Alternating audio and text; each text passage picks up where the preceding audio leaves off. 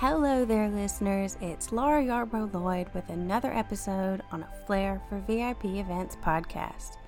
I'm in Canada right now on a work trip, and I've never been here before, and I'm in the middle of one of my favorite events of all time doing VIP services. I'll talk more about it on a future episode, but be sure to check out my Instagram because I'll do a lot of live coverage, photos, videos, stories, tips, all kinds of stuff. So check out my Instagram. It's one of my favorite events. It is in the sports sector, but at this one, instead of player services or team services, I do VIP services, and I absolutely love it. And it's super nice to be here in Vancouver, especially at the start of fall. And I know a lot of people in and around the area, so I have extended my trip after the work is over, and we'll spend about 4 days here for fun. So I'm really excited about it.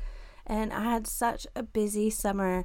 This event, while not the last event for me of the year, it certainly feels like the culmination of a really busy time for me. So I think I spent more time in London this summer than anywhere else, with Wimbledon and some other things in London.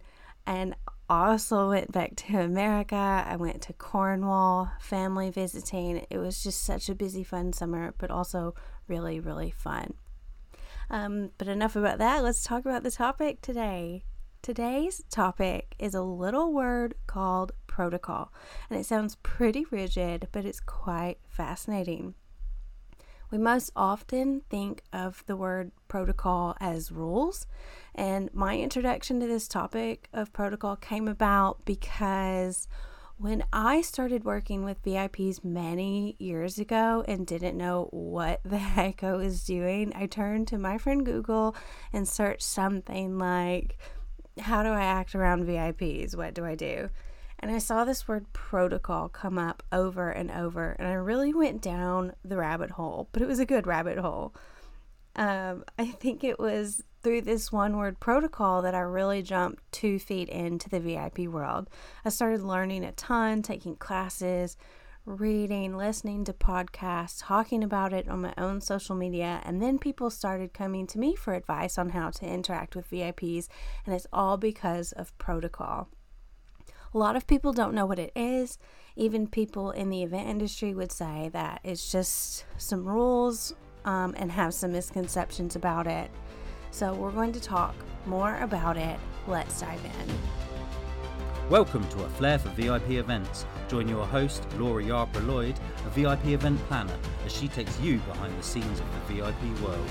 Learn the strategies, network and mindset needed to work at iconic events like the Olympics, Academy Awards, Wimbledon, royal weddings and more. And tune in for tips on how to work with celebrities, athletes and world leaders, how to be or hire a VIP manager, and how VIP management will skyrocket your career.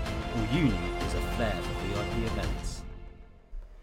Okay, here's a good, unexpected definition of protocol for you.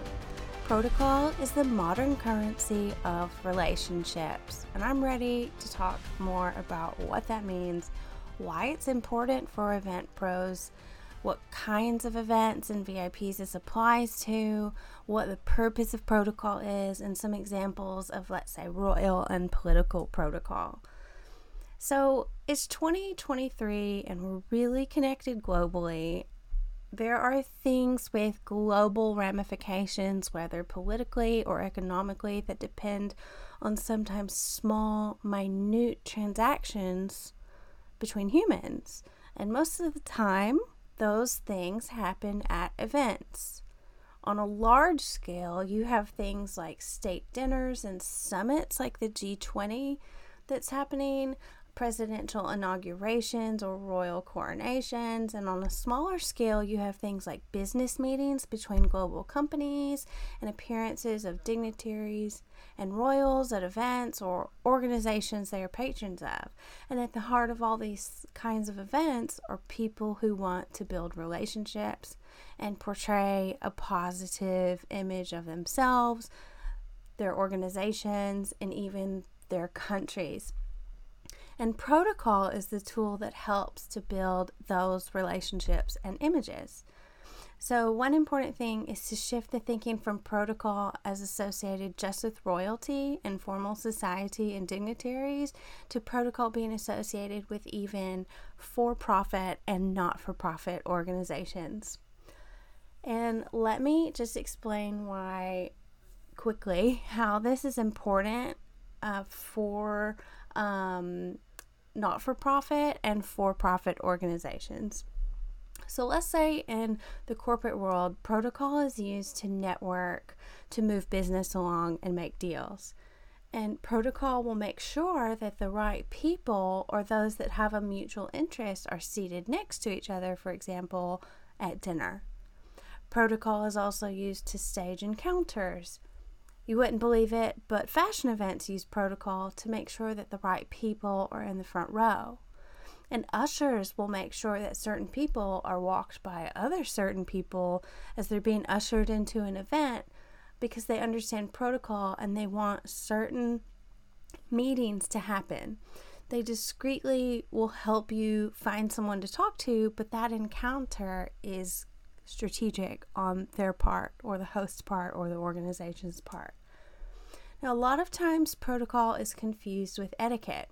They aren't the same, but they're equally important. But the difference is that etiquette changes with context and culture and time, whereas protocol is more or less uniform across society and around the world. For example, a visit of a high-level dignitary for a meeting between countries is managed more or less the same around the world. And this is actually something that you can study in school. It's even a great career path. Within the White House, there's the Office of the Chief of Protocol. And I'm going to read some of these responsibilities directly from the government website. So these are right from the website of the Chief of Protocol within the White House. So here's some responsibilities. Plan and execute detailed programs for foreign leaders visiting the president and accompany them during their official travel in the United States, including their visit with the president at the White House. Make arrangements for and accompany delegations named by the president to represent him or her at inaugurals, funerals, weddings, Independence Day celebrations, and similar ceremonies abroad. Arrange the official entertainment by the Secretary of State, especially events in the diplomatic reception rooms of the State Department. Organize treaty signing ceremonies. Plan and execute the President's and the Secretary of State's official events at the United Nations General Assembly. Suggest official gifts to be given by the President, Vice President, and Secretary of State and their spouses, and select, purchase, deliver, and maintain records of gifts for annual report to Congress. Okay, so that's straight off the U.S. government website, and there's a lot more on there, and you can see all of that is event-related responsibilities. So it's a career path. Anywhere in the world, you could work for a government or royal family, let's say. You could be the protocol officer within the United Nations and so on. And let's talk about what kind of events and VIPs this even applies to. Some events and instances that you would need to be aware of protocol are global celebrations, signing ceremonies, state funerals and weddings, high-level delegation visits and ministerial conferences, royal engagements, dinners and summits, and their seating arrangements, the order in which people stand for photos or are seated for photos, the way flags are displayed, and more. Even the order people enter a room. So it's important when you have any kind of dignitary, ambassador, president, prime minister, queen, king, prince, princess, etc. involved, even CEOs and high-level stakeholders and celebrities. So all kinds of VIPs, all kinds of events, all kinds of event scenarios. So if you're involved in an event where high-level delegations from multiple countries are meeting, which happens all the time, it's your duty and responsibility to know the protocol. And typically there will be a protocol expert in these instances, but let's say you're still involved in the event. And the thing is, for events, it's not just meetings or state dinners. It's also things like the Rugby World Cup, which is going on. There are royals and presidents and world leaders attending that. So I work at Wimbledon every year, and I'm around royals, not just from the UK, but Europe. And when you're working there, you know 100% that a royal is going to be visiting. Not because anyone tells you, but you see protocol being carried out right in front of you, and you say to yourself, yeah, a royal is coming. And I promise that when you see firsthand the protocol, you see that it does in fact allow for an efficient visit and everything going according to schedule, in addition to things being safe. So let's talk about why it's important for event pros. What if you're just attending an event or working at one, and there happens to be one of these people like a dignitary or a royal or another high-level person coming? First, you need to know that with protocol, an event essentially runs more smoothly, and all the interactions are smooth. Time is used wisely. It removes awkwardness, and it guarantees predictability. But you do have to put in the work beforehand, first asking yourself and the client or the organizer of the event, what's the goal? What are we trying to make happen? Is it a photo op of all these world leaders, or a princess thanking the volunteers? Or is it a signing of a treaty between two countries even? Is it a meeting of people who need a 10-minute in-person conversation? You also need to know the importance or ranking of the VIPs in question, and then make your own protocol if there isn't an existing one. And some of the things that event pros should know, or at least be aware of, are precedence, which is the rank of senior officials. For example, royalty is followed by ambassadors, who are followed by senior elected officials or politicians, who are then followed by senior civil servants. And representatives of government always rank above corporate VIPs. And within each of all those classifications I just mentioned, there's a ranking based on seniority or the number of people they represent, and even the alphabet. Outside of government organizations, you have more freedom and you can make your own protocol. Let's say at a festival, the VIP ranks above the artists, who rank above the sponsors, who rank above the visitors. And another thing to know is how and when VIPs arrive at events. So protocol says that the most important stakeholders arrive last and leave first. Even in vehicles, protocols followed, and a transportation company will help to facilitate this, where the most important guest sits on the back right seat and their door is open first, and they are also dropped off closest to the entrance. And when they leave, the most important person or guest of honor is escorted all the way to their vehicle by the host. Seating arrangements also follow protocol. The host is flanked by the two most important people, the most important guest on the right side and the second most important on the left side. This is true in meetings, gala dinners, state dinners, and so on. When speaking, the host will always speak first, followed by the most important guest.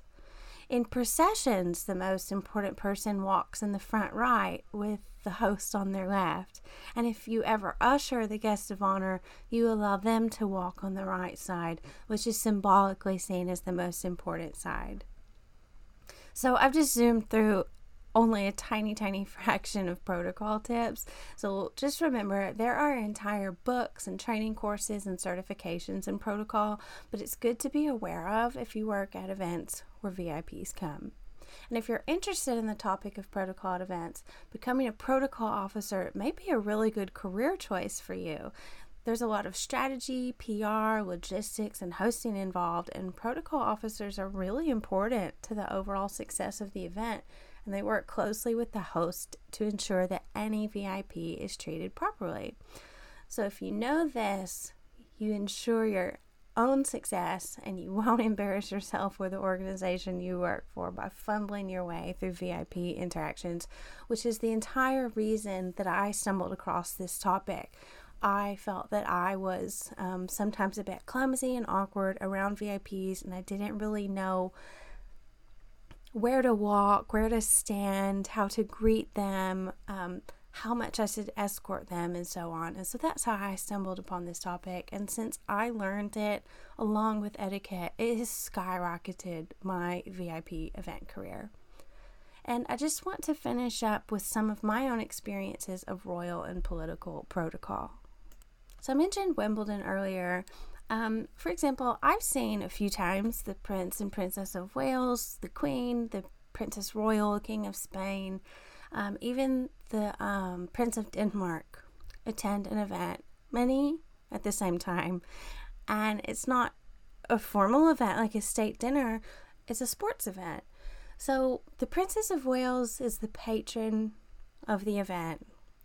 The King of Spain and the Prince of Denmark attended the event to support athletes from their countries. So protocol was really important at this event and will always be important at these kinds of events. So obviously security is really tight at this, and it's common sense that you need to time all of this right, otherwise it's chaos with these really high-level people arriving at the same time and people coming to greet each royal and the subsequent meet and greets and photo moments. But what dictates that timing and the manner in which they get out of their vehicles and who greets them and how they're escorted and where they sit at the spectator event is protocol. So in my experience, when royals arrive, there's very little fanfare, but you know that they are coming. It's almost like people start coming out of the woodworks. They start cleaning the space, they secure the room, and you realize you've never really seen some of these people before, so they must be security. And the drive near the entrance gets cleared. It gets calm and quiet. Maybe not outside the event if people are lined up to watch a motorcade if they know it's coming, but if you're inside the event, you know that they're coming. So when the royals have arrived and they enter a room in reverse order, this means that the most senior person comes in last. So let's say the King of Spain arrives and they enter after the Spanish ambassador to the country where the event is. When the Prince and Princess of Wales arrives, if the Princess of Wales is the guest of honor at the event as the patron, she's escorted by the main host of the event or the chairman of the organization. She will walk on the chairman's right side. They're followed by the Prince of Wales and family. And when they depart, the host or the chairman will walk them outside the building to their vehicle. It's not a far walk, but they still do exit the building and escort them.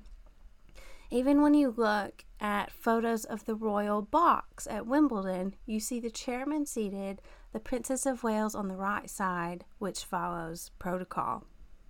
Even when the Queen arrives at an event, which I've witnessed, and does a meet and greet, the people who were participating in the meet and greet will line up in a semicircle, which is dictated by protocol, instead of a more formal receiving line, which you see at state dinners.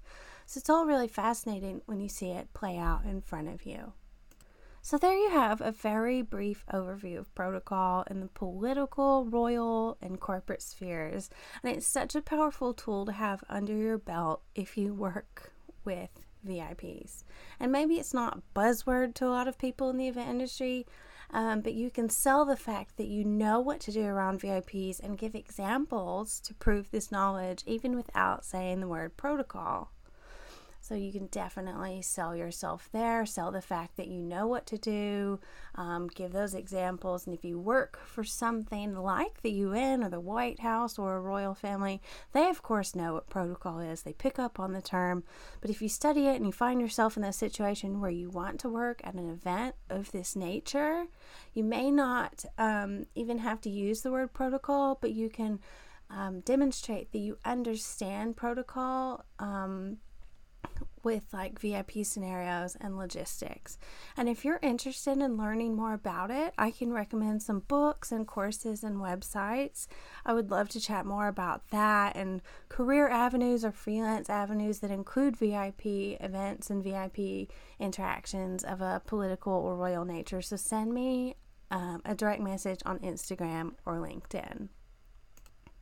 Thank you so much for tuning in. I hope you enjoyed this new episode and learned something that will help you achieve your event goals, whether they are to work at iconic VIP events, to manage VIPs, to create VIP experiences, or to hire the right team for your VIP event. If you found it useful, please subscribe, leave a review, and share this episode with others who may be interested in this topic. For more VIP resources or links to my social media to stay up to date with a flair for VIP events and get all the behind the scenes content, you can visit my website, lauralloydevents.com. Find me on Instagram and YouTube at Laura Lloyd Events, or on LinkedIn, I'm the only Laura Yarbrough Lloyd. I'll see you next time when you undoubtedly will have a little bit more flair for VIP events. Cheers, everyone. Bye.